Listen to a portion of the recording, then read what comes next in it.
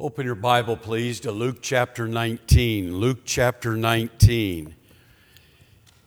It's been a joy for Lori and I to be with you folks this month, and you've extended too many kind words to us, so you don't have to say any more, because I think sometimes we get to exaggerating and embellishing a little bit, and that when I hear what people say, boy, we really enjoyed what you said, and then you tell me what I said, I think, I didn't say that. Who are they listening to? You must have been listening to a podcast during the service rather than the message. But regardless, I'm grateful for the kind words. My interest is, did you hear what the Spirit had to say to the church? And are you continuing to grow in grace and in the knowledge of our Lord and Savior, Jesus Christ? This morning I'm going to teach a little bit. It'll be a different type of sermon for myself, but in the teaching I'll take a little time to teach and then I'm going to preach, and I hope it'll be a blessing to you today. In Luke chapter 19, a very familiar story, and today I want to remind this eternal bound audience, why Jesus came. Luke chapter 19, if you're able, would you please stand with me for the reading of the scripture this morning? We'll commence in verse number 1.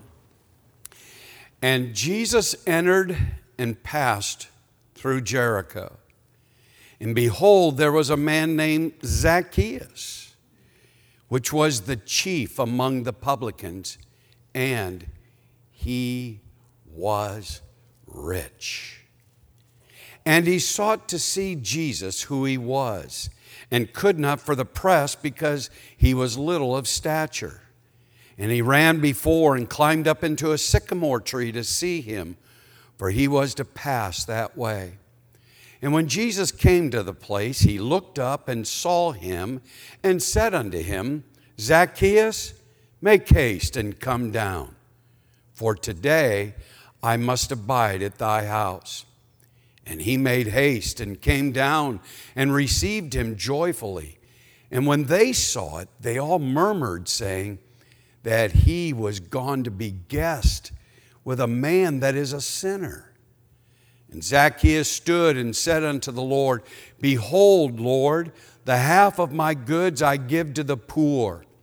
And if I have taken anything from any man by false accusation, I restore him fourfold. And Jesus said unto him, This day is salvation come to this house, for so much as he also is a son of Abraham. For the Son of Man is come to seek and to save that which was lost. Father, again, I'm going to do the best I can to teach and preach your word. But if your Holy Spirit doesn't speak to us, the best I can do is educate, and at worst, entertain. Our desire today is to hear from you. Would you speak to our hearts today? And Father, once again, we're concerned about that soul that's one heartbeat from hell. I pray that you would open their eyes and that they would get serious about their spiritual condition, and that they would see that only Jesus can save them. I pray that they would be saved today. Now, for this wonderful church, this precious church, we ask that you would speak to us, fire us up to do what you've called us to do. And we thank you in Jesus' name. Amen. Thank you. You may be seated. In the text we have just read, we're introduced to the man Zacchaeus. For those of you that were raised in Sunday school, you remember singing a little song. Do you remember that? Zacchaeus was a wee little man. Is there only 4 of us in that? Come on, let's do it. He climbed up in the sycamore tree, for the Lord he wanted to see. And as the Savior passed that way, he looked up in the tree, and he said, Zacchaeus, you come down, For I'm going to your house today. For I'm going to your house today. How many have never heard that song? Well, you should have listened. We just sang it to you.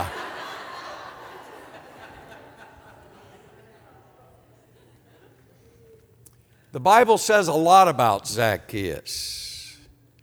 He's really no stranger to this high-tech 21st century world. Zacchaeus sold out his Jewish brethren, working for the government to collect taxes from his brethren, the Jews. The Bible says that he was a publican. Now, because of the South, I need to be sure you heard what I said. He is a publican. I did not say he was a Republican.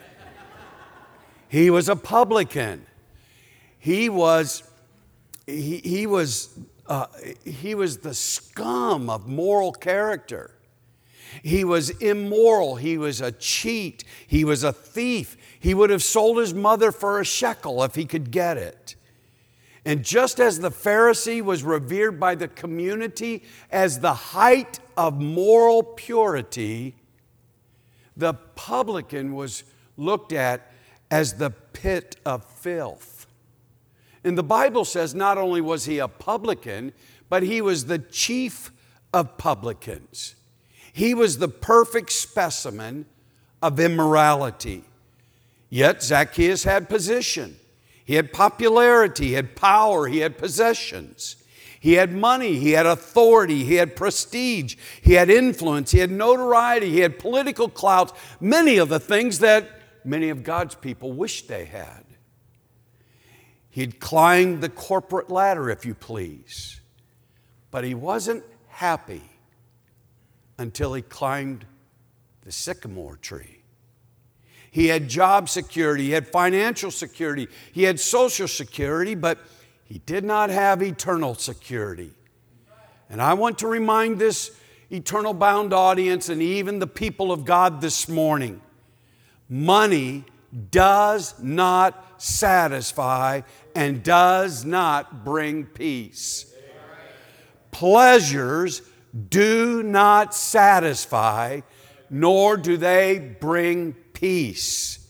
Popularity does not satisfy nor bring peace.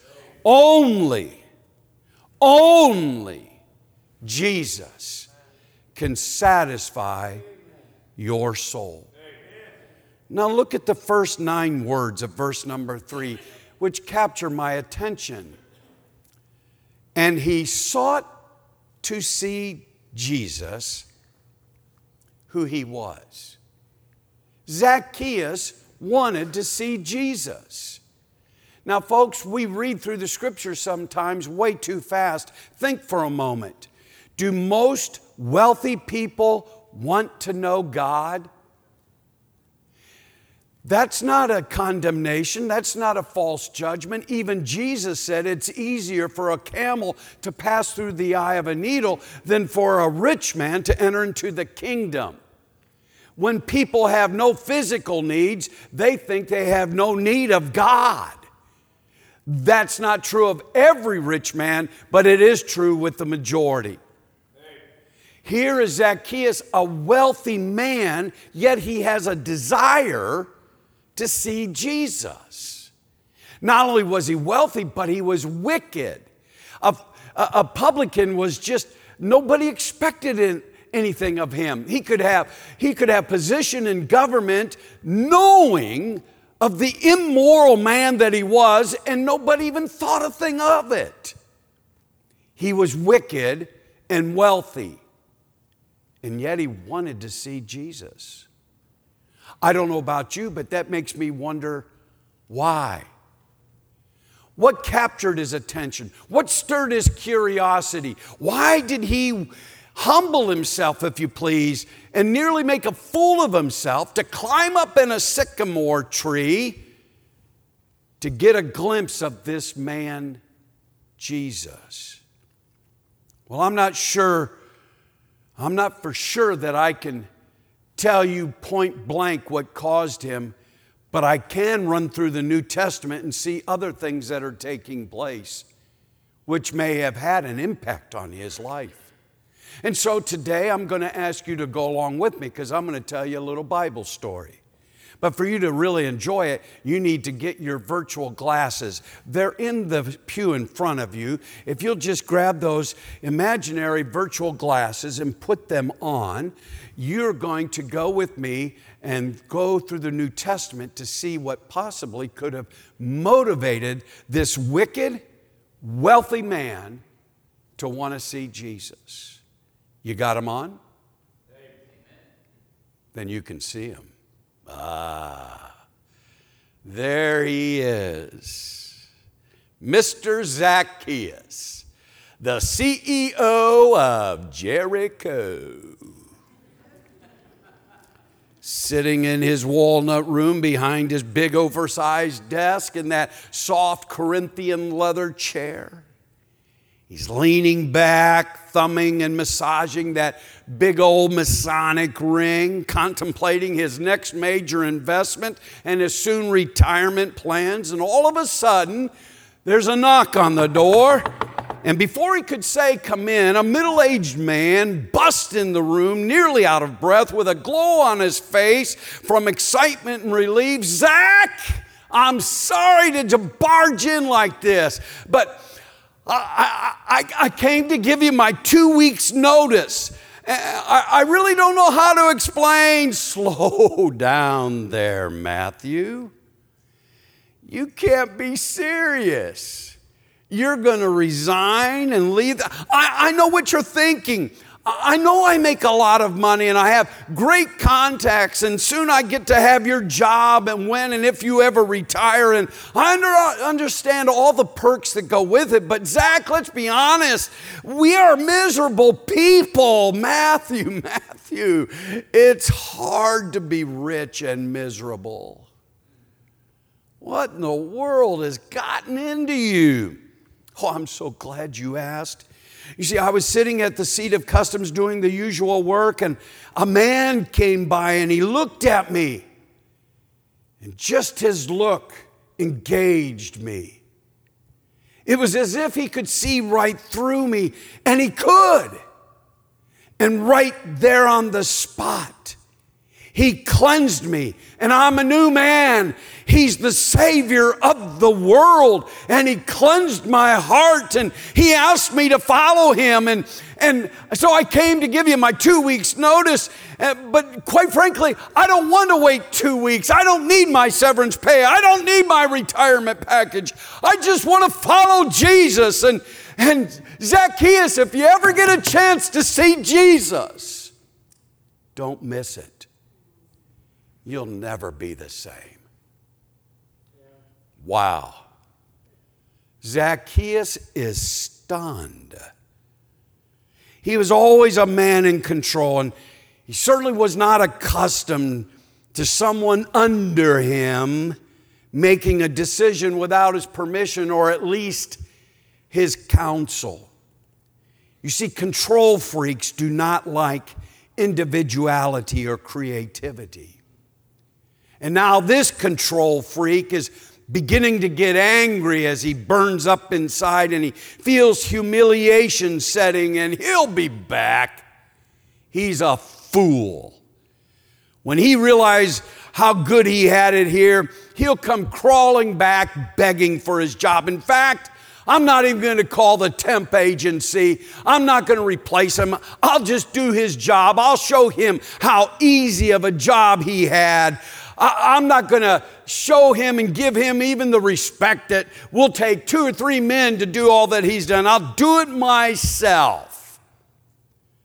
So Zacchaeus leaves the office to run the route to collect taxes that Matthew typically did. Goes down to the corporate garage and gets into his 2022 black Mercedes Benz. Now, some of you are questioning right now, saying, "How do you know Zacchaeus had a 2022 black Mercedes Benz?" Listen, I'm telling the story. I'm going to tell it like I like it, okay? gets in that Mercedes and he drives over there to the dock of the bay and puts it on a ferry going to Gadara. When the ferry lands, he drives the car over to Mark chapter 5. He walks up to the house, knocks on the door, and sees a woman with a half dozen children under the age of 8. And he's thinking, oh, brother, my first visit, and I got to deal with a bunch of screaming kids. She comes to the door, and he recognizes that face. A face with no hope, no joy, drained of self-worth and dignity. He'd seen many abused wives in his lifetime. Ma'am, I'm Zacchaeus. I've assumed the tax collecting duties of my assistant Matthew. So I'm here to collect your taxes that are, way overdue. Oh, Mr. Zacchaeus, I've spent every shekel I have to feed my children. You see, my husband, he's not the man I used to know. Our marriage started off okay, but then slowly he turned into a crazy man, yelling and screaming and threatening, and then start beating the children, and then start pushing me around and hurting me. It's like the devil got into him. He's not even in the house. He moved out months ago, and they say he's living up in the graveyard, and he hollers and screams at night, and the authorities have gone out to arrest him, and they bind him up with shackles, and it's like he's a wild animal with superhuman strength. When they bind him up, he just breaks off the fetters. Even the authorities are afraid of him. Well, ma'am, let me interrupt you here. I'm really not here to counsel you about marriage, but maybe if you were a better wife, you wouldn't have driven him crazy. But whether you can keep a husband or not is not my business, not my concern. I'm here to collect taxes, and you owe the government quite a hefty sum. I'll tell you what, I'm a little new on this route.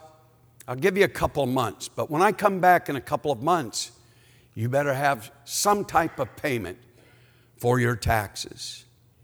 He gets in the car and he's a little miffed and a little upset, still very angry with Matthew just up and leaving him. Gets back in that black Mercedes and drives over there to Matthew chapter 9. He knocks on the door. He sees through the screen a little old lady hunched over, moving slowly toward the door. He focused in on her appearance, and her eyes were sunken in. Her skin was an orangish color, and she could hardly lift her feet and barely lift her head. He didn't know if she was even going to make it to the door, and so he exerted a little energy and said, "Ma'am, I'm Zacchaeus. I'm here for Matthew today, and I'm here to collect your overdue taxes." Oh, well, Matthew must have told you of the incurable disease that I have. It not only has drained me of my health, but it's drained me of my finances. I've spent every farthing on medical bills. I have this rare blood disease, and they're trying to find a cure, but if they don't find a cure, it's going to take my life. I'm sorry, I'm not avoiding paying taxes. I just don't have any money to give you. Well, man, surely you've got family. Surely you have friends that can help you. You're a Roman citizen. You need to be paying your taxes.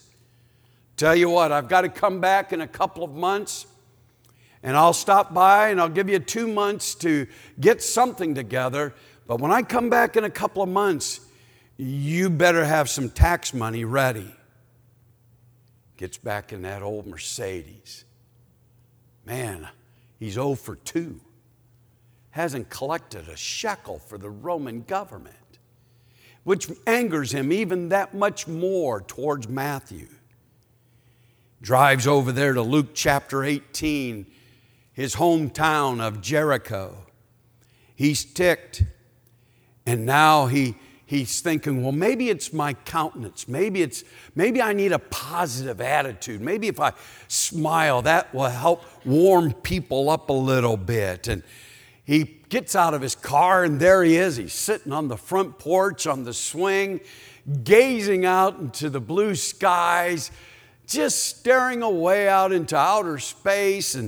And Zacchaeus gets out of the car and says, Bartimaeus, how you doing today? I'm here to collect your taxes. Oh, I'm sorry I didn't see you come in. Well, I wondered why you ignored me after I smiled and waved at you. You just so rudely ignored me. Well, somebody surely must have told you that I'm blind. And as a blind man, I'm handicapped. There are no jobs for blind people. I barely get enough people to give me money to buy bread for me to eat. Surely there's some type of provision in the Roman government to exclude those that are handicapped, that are unable to work. But I have no money to give you, sir. People do what they want to do. If you wanted to be a good citizen of the Roman government, you would have found a way. Even when you were out begging, you could have taken a few of the mites. You could have given something, set something aside to pay toward your taxes. We all have hardships. And I got to come back in a couple of months, and I'll stop by your house. But I'm telling you, Bartimaeus, you better find some shekels. You better find some money to pay toward your taxes. Or you won't be sitting on your front porch swing anymore. You'll be sitting in a prison cell. I'm just giving you fair warning. You better have some money to pay your taxes. He gets in the car and he is simmering. He's in shock and anger and drives over there to John chapter 11, knocks on the door, sees two women holding themselves. They're weeping and crying, and they're holding each other up. And he's thinking, oh, my word, and I got to deal with two weeping women. This is not a good day. Excuse me, ladies, but I'm looking for a gentleman by the name of Lazarus. And oh, they just start crying even more. That's our brother. And he died yesterday, and quite frankly, we were hoping you would be somebody else. Well, sorry, ladies, to disappoint you, but I'm here on business for the Roman government.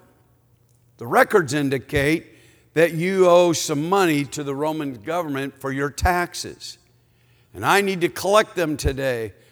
Sir, we just spent our last shekel for the burial of our brother, and quite frankly, he's the one that earned the money in our home, and we don't have any money right now. And right now we're not even thinking about what we're going to do to earn money, to make provision for us to live. And ladies, you have my sympathy. Let me just shorten this conversation a bit.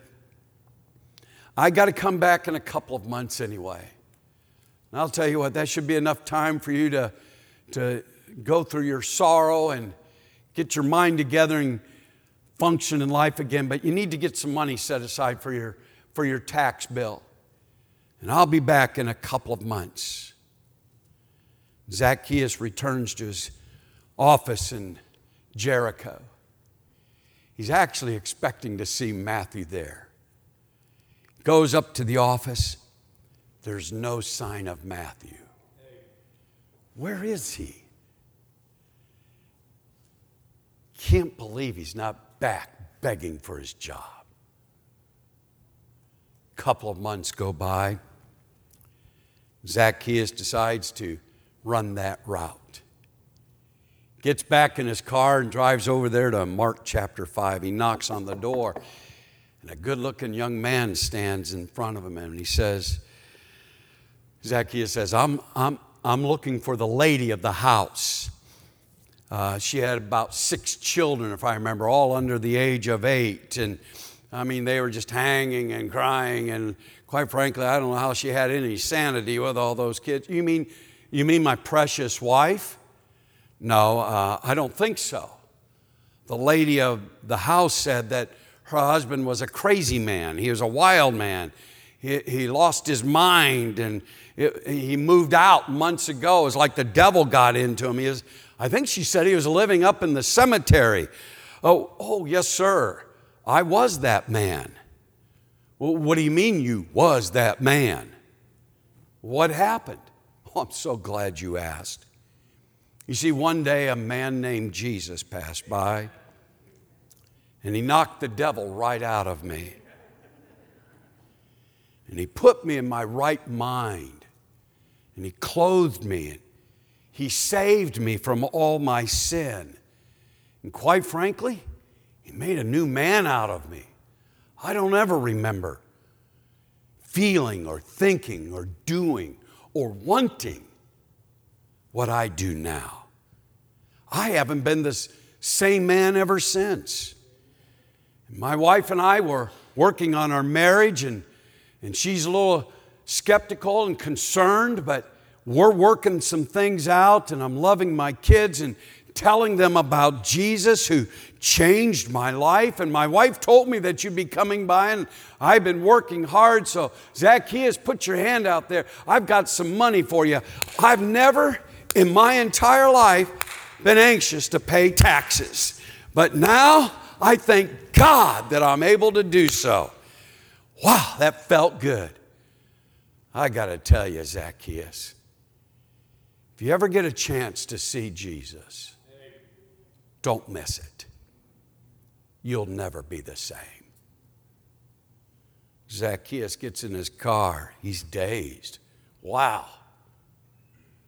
From a demon-possessed man to someone that's a holy roller, whoo, he got bit bad. Well, I got my taxes. He drives over there to Matthew chapter 9 and raps on the door, screen door, and a very good-looking woman starts approaching him. He checks his breath, sucks in his gut. Hello, ma'am. Is your mother home? My mother? She doesn't live within 100 furlongs of this place. In fact, she hasn't visited me in several months. Well, I'm looking for this little old lady, and she was hunched over. Her skin was yellow. Please don't misunderstand me. I'm not being critical, but I mean, she looked like she could barely make it to the door. She told me she had this weird blood disease that she may not be alive the next time I come. Yes, that's me. That's you? Ma'am, I don't want to sound inappropriate, and I'm surely not coming on to you, but man, you're so healthy looking and rosy cheeks sparkle in your eye, and ma'am, you're just beautiful. What happened? Oh, I'm so glad you asked. You see, one day a man named Jesus passed by, and he was surrounded by a crowd, and I knew he was the Messiah. I knew he was the one sent from God. And I knew if I could just get before him, even if I couldn't talk to him and ask for a blessing, if I could just touch the hem of his garment. And I tried to make my way through the crowd, but I was so weak and feeble, and so I got down on my knees and I started to crawl through the crowd. And when I reached the feet of Jesus with all the strength I had, I lunged and grabbed on the hem of his garment. And immediately, I felt life come into me. And then I was frightened because He said, "Who touched me?" And I was afraid he'd be angry with me. I said, "It's me." But he wasn't angry. He commended me.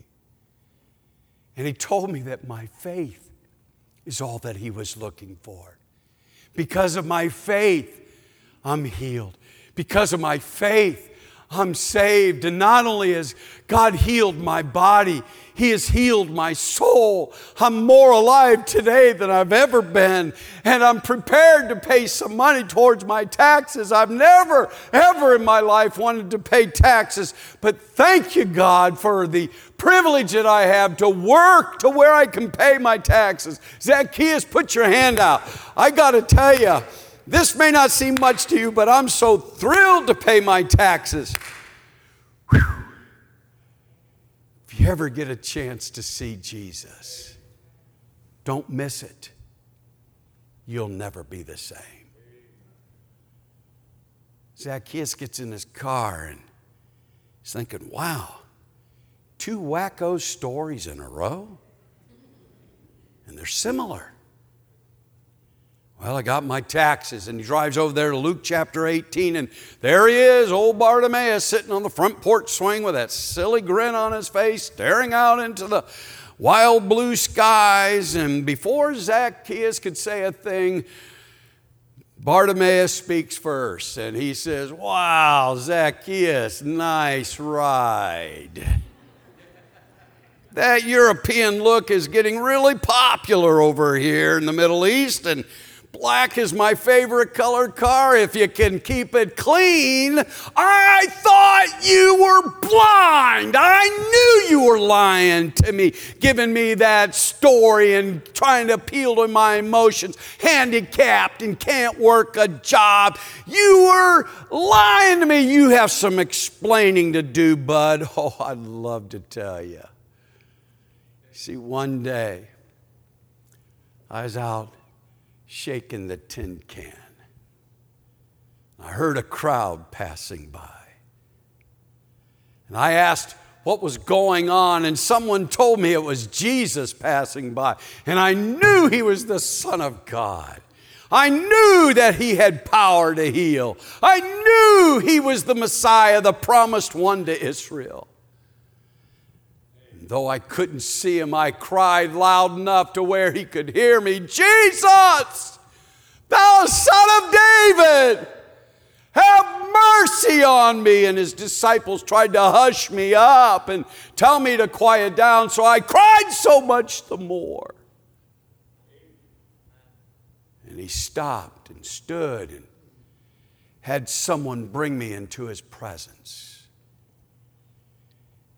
And I'll never forget, he asked me, "What wilt thou that I shall do unto thee?" I said, "Lord, if I could receive my sight." And he told me, "My faith hath saved me." And the first sight I saw was God manifest in the flesh standing before me. Oh, I've not been the same since, and I've been working like an honest man does, and I'm thankful that I can pay taxes. Put your hand out there and let me pay my taxes, and I thank God that today I'm a new man. And oh, Zacchaeus, I would never tell you what to do, but if you ever get a chance to see Jesus, don't miss it. You'll never be the same. Wow. He gets in his car and he starts driving and his heart is pumping. He's now talking to himself, "Jesus. If I get a chance to see Jesus." What do you mean, Jesus? He can't be the Son of God. No man can be God. And even if he is, I don't need him. I make a lot of money. I've got everything anybody could ever want. In fact, I have to say God has blessed me abundantly. I have the things that many of those people are actually desiring. I've got it. God's been good to me. But if I don't need God, why is my heart troubled? Why is it even impacting my thoughts? He pulls up to Mary and Martha's house and walks up the cobblestone walk to the door. And as you know, a good-looking young man meets him at the door. Good afternoon, young man. I'm here looking for Mary and Martha. Oh, you mean my sisters? Impossible. They told me they only had one brother, and that brother was dead. In fact, if I remember right, they said he was in the grave for 2 or 3 days. He said, well, quite frankly, it ended up being 4. Well, what happened? Well, since you asked, let me tell you. One day, I died. That's where you came in and met my sisters. 4 days later, Jesus came. And he cried out my name, Lazarus! And I woke up and I thought, whoa, that's me. Come forth. So I did. And I've been alive since. And I'm happy to tell you today that Jesus Christ brought me back to this life to bring honor and glory unto Him.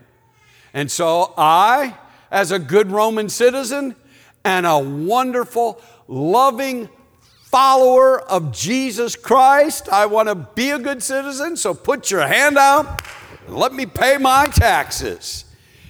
And I got to tell you something, Zacchaeus, there's a lot of religious quacks out there, but if you ever get a chance to see Jesus, don't miss it. You'll never be the same. Now, folks, let's pause in the message for a moment. Take off your virtual glasses. Set them down.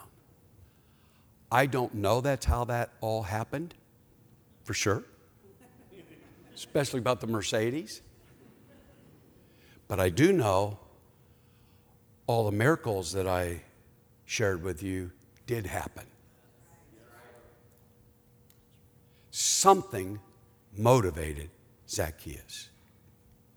He wanted to see Jesus, who He was. Well, what did he see? It's worth at least acknowledging.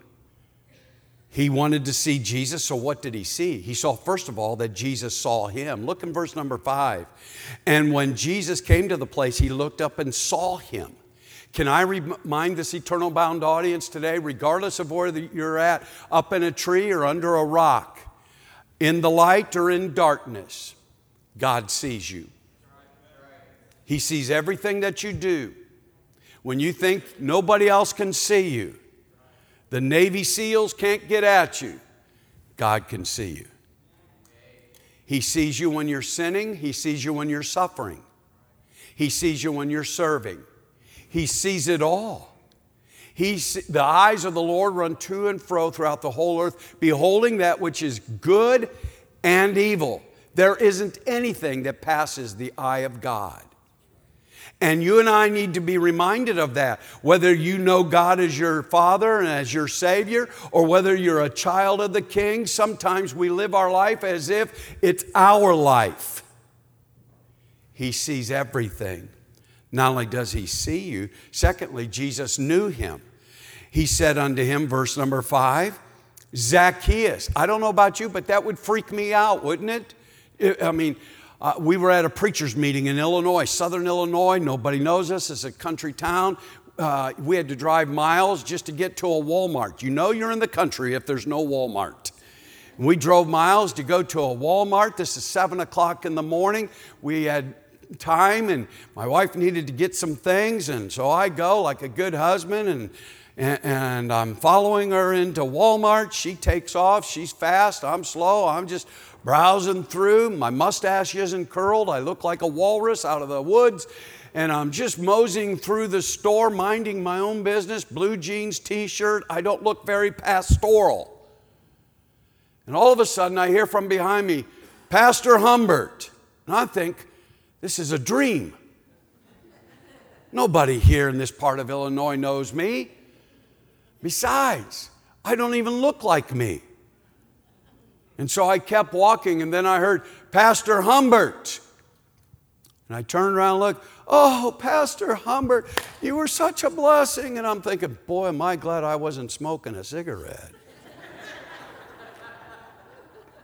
Here I thought nobody knew me.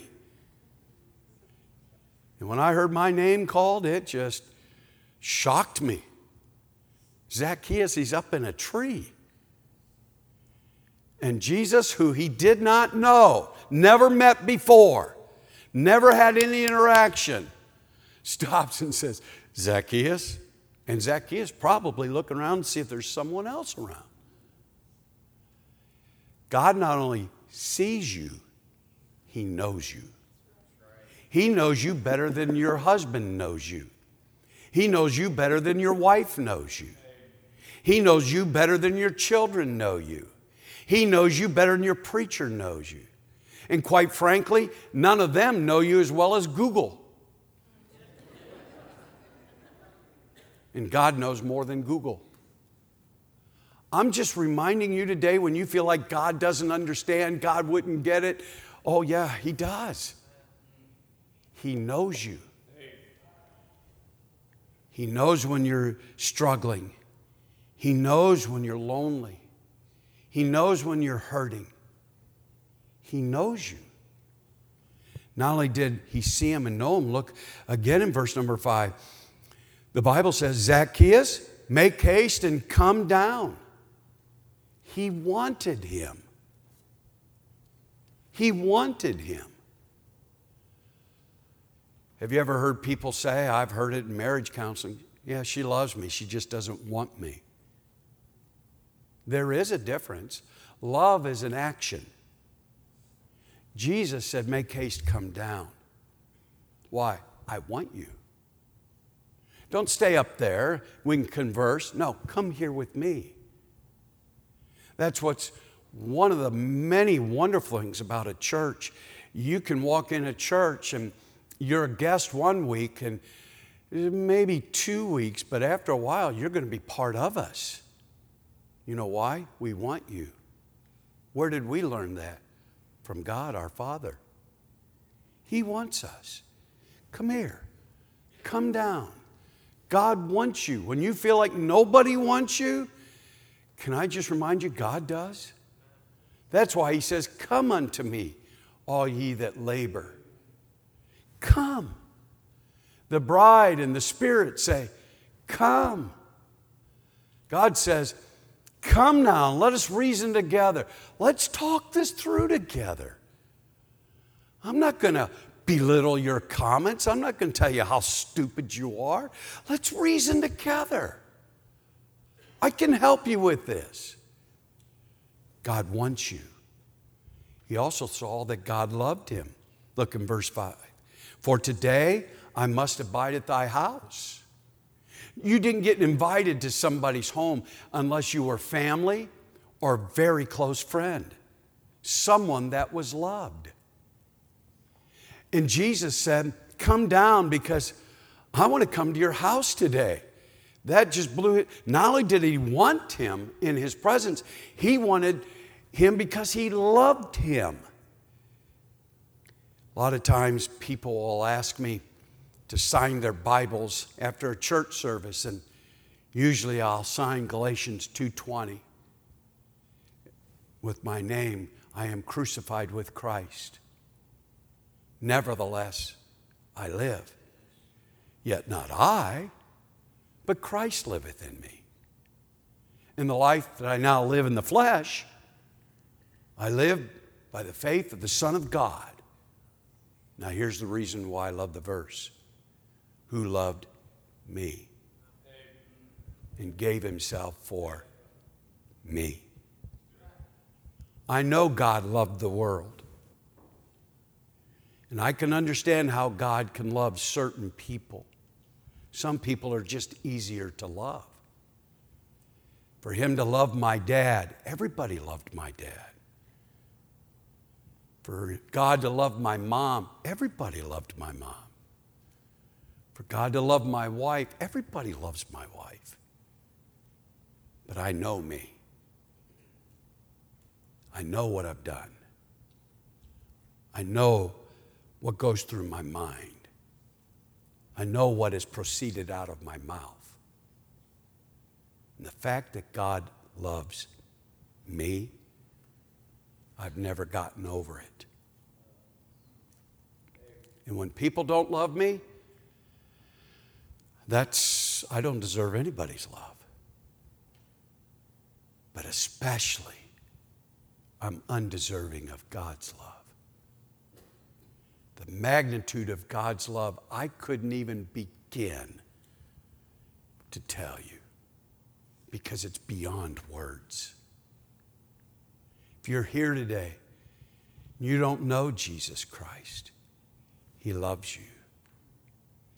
If you're here today and you do know Jesus Christ, I think some of us need to be reminded he knows you. He sees you. He wants you. He loves you. And I started the whole message stating that I wanted to remind this church, this eternal bound audience, why Jesus came. Did you notice that the first 9 verses of this chapter all begin with the same word? Every verse, the first 9 verses, all begin with the word and. That's a connecting conjunction. And, 1. Verse 2, and. 3, and. 4. And. And then we get to verse number 10. For. The word for here is a synonym of because. Has a little different meaning, but because.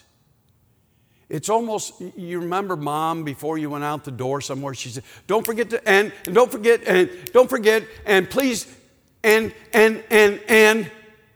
because I want you to be a good boy. It's almost like the narrative here is going through some facts quickly as possible to get to a point. All this happened. All this is recorded for a reason. For the Son of Man has come to seek and to save that which was lost. Yes, God sees every one of us. Yes, God knows every one of us. Yes, God wants every one of us. Everyone. God is not willing that any should perish. He wants us all. He loves us all, for God so loved the world. Not just a few. He loved the world that he gave his only begotten Son, that whosoever, anybody, you don't have to perish. You don't have to die and go to hell. God loves you. He wants you. Ultimately, he wants to save you. God is not willing that any should perish. None of you. None of the people that aren't even here today. People around the globe today. The people that are throwing up bombs in the air and killing people innocently.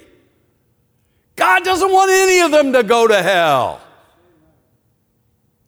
He wants to save them all. And he wants to save you.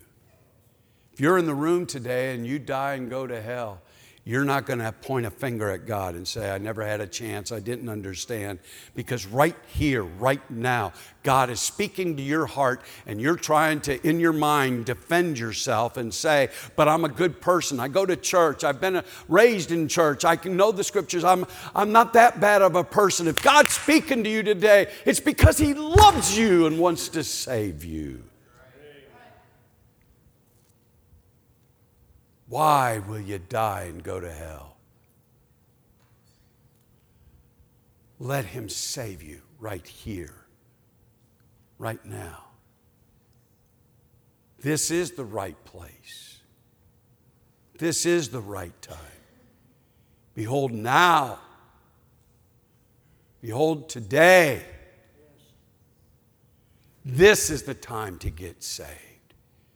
Nobody in this room is going to tell God, well, today's not a good day. I'll get saved another time. No, you'll get saved when God speaks to you. You're not going to strut to Calvary and let him know when and where we can make a deal. No. You won't even have a desire to be saved unless he speaks to you. And if God is speaking to you today, you ought to run to Jesus and trust him as your Savior. Now that's a lengthy introduction, and I'll still be out on time. You say, what time is on time? They told me to preach to whenever, so that's whenever. Won't be long. 2 thoughts. I'm going to make application, 2 things. Number 1, if you're here today and you're not saved, what could I do as a preacher? I'm a visitor. I'm not even a member here. I'm just a sinner saved by grace. I'm no better than you. In fact, if we went through our laundry list, you might actually, in man's eyes, be a better person than me. But because we both sinned, we both deserve to go to hell. We can't expect God to let us in with even a little bit of sin. Can't happen. Heaven would not be heaven if there was any sin in heaven. Adam and Eve had it made in the shade, did they not? Till one sin came in. God's not going to allow one sin into heaven. Can't happen. It wouldn't be heaven. God wouldn't be God. Now, God loves you. He loves me. And I have trusted, meaning I put my faith not in my good works, not in my good church, not in my good efforts. I put my faith in God and God alone to save me. Ye must be born again, Jesus said. I am the way, Jesus said. I am the way. I'm the truth. I'm the life. No man cometh to the Father but by me. You're not going to heaven any other way. There's a lot of roads that lead to New York, and there's a lot of roads that go to heaven. That's a horrible comparison. We're not driving to New York. There's only one way to heaven. Either Jesus is a liar and a fraud, or he is who he said he was. And I'm going to tell you, there's thousands, yea, millions that have Jesus Christ in their life, and they'll tell you, not out being braggadocious, not being condemning, not thinking we're superior. We're just telling you that God saved us. And we're happy to pay our taxes. We're happy to go to work. We're happy to have families. We're happy to go through difficulties because this world is not our home. We're just passing through. Someday, you're going to lay this old carcass in a box. And you might weep, so you might rejoice that I'm gone, but I'm here to tell you I'll be in the presence of Almighty God. Not because I'm such a wonderful guy, even though I am cool with a mustache. That's not going to unlock the gates of heaven. Only Jesus can do that. And if you're here today and you don't know Jesus Christ as your personal Savior, why would you waste another day when you're in the right place at the right time? He wants to save you. Today is the day of salvation. Now, call on him. Then secondly, to the church. I don't flatter very often. In fact, I don't know that I ever flatter. I wished I could. But when I try to flatter, I end up blowing it because then I have sarcasm with it because I can't tell a lie. And so I have to taint it somehow to be sarcastic. So I'm not very good at flattering. And I'm going to say, this is a wonderful church. We're going to miss not being with you people. I mean, you guys are so attentive in preaching. I'm going to tell Brother Ingram, this is one of the best listening churches. What is the deal? I mean, they must be starving for good preaching here. What is the deal? I'm just teasing. Just lost my next invitation. Amen. This is a good church. But I want to tell you, it's good because of your obedience to Christ. And when you start being selective in what you want to obey Christ in and excuse yourself from the other areas, or as Jesus said, the weightier matters, you're going to strain at a gnat and you're going to overlook the big stuff. You know what the big stuff is? We're in existence as a church to make disciples of the Lord Jesus Christ. That's what we're in business for. You say, well, we're here to bring glory to God. Oh, give me a break. You really think that's what the church is here for? Come on. How many of you old timers remember the TV commercials? Ford. They would say, quality. Priority number one. Remember that? Try to get you guys to buy Ford rather than Toyota. Found on road dead. Just joking. The slogan, quality. Priority number one. You know, in a church, it's just presumed you're going to glorify God. That's quality. But we're not in business for that. We're in business to make disciples. Yes, amen. Ford's not in business to make quality. They're in business to make vehicles. As long as they're going to make vehicles, though, they're going to aim high and do it with quality, excellence. We're in business not for excellence. We're in business to make disciples of the Lord Jesus Christ. Does that make sense? Amen. And as long as we're going to endeavor in that excellence, quality, that's how we're going to do it. We're going to do the best we can in every venue in making disciples for Jesus Christ. And we hear from church to church how hard it is to win souls to Jesus Christ, and then we turn right around and say, when the world gets dark, your light shines brighter. Now, which is it, class? You can't say it both ways. It's one or the other. Is our world getting darker? Is our nation getting darker? Come on, you know that. Then what you usually say, then the light gets brighter. We should stand out that much more. I'm just saying today, winning souls has never been easy. There just used to be a generation of people that carved time out of their schedules, that made it a priority in their life to share the gospel with others. To the point that even the Zacchaeuses, the wealthy, the wicked, I don't know how many wealthy live in this area, but I know there's a lot of wickedness in this area. And the gospel is the power of God unto salvation. The gospel can break through all that stuff. And you might have to light several sticks of dynamite on several different occasions and break through one layer and then break through another area and then break through another layer. But eventually you keep applying the gospel. It's the power of God unto salvation. And I'm suggesting to a good church, We sober up while we have time. We get serious about why we are in existence. I suggest to you the reason why Zacchaeuses aren't being saved today, he hasn't met enough people with a story of how God touched their life.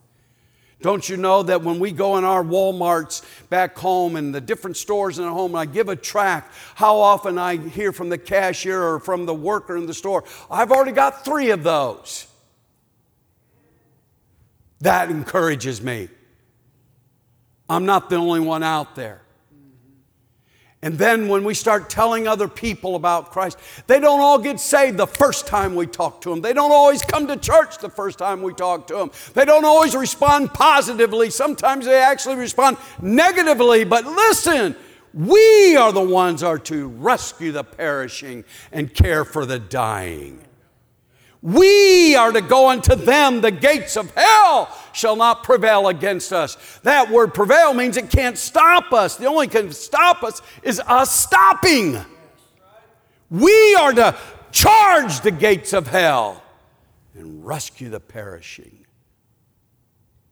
And I'm asking this church, good church, to humble themselves and say, dear God, I need a revival of soul winning.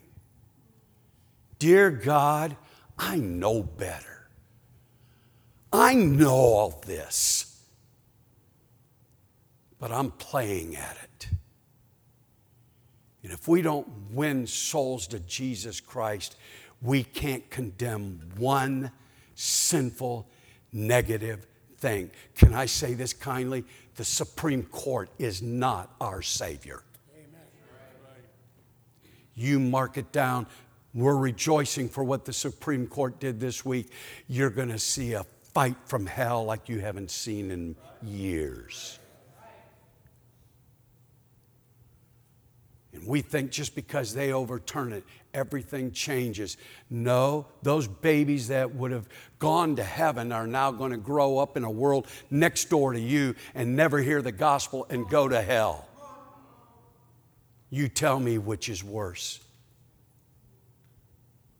I'm just trying to appeal to the mind and to the heart of those of us that name the name of Christ to be serious about why we are in business. God help us to go and tell others about Jesus. Sir, I'm not here to condemn you. All I can tell you is this. Once I was going to hell. Today I'm going to heaven. If you ever get a chance to see Jesus, don't miss it. You'll never, ever be the same. Would you stand to your feet with heads bowed?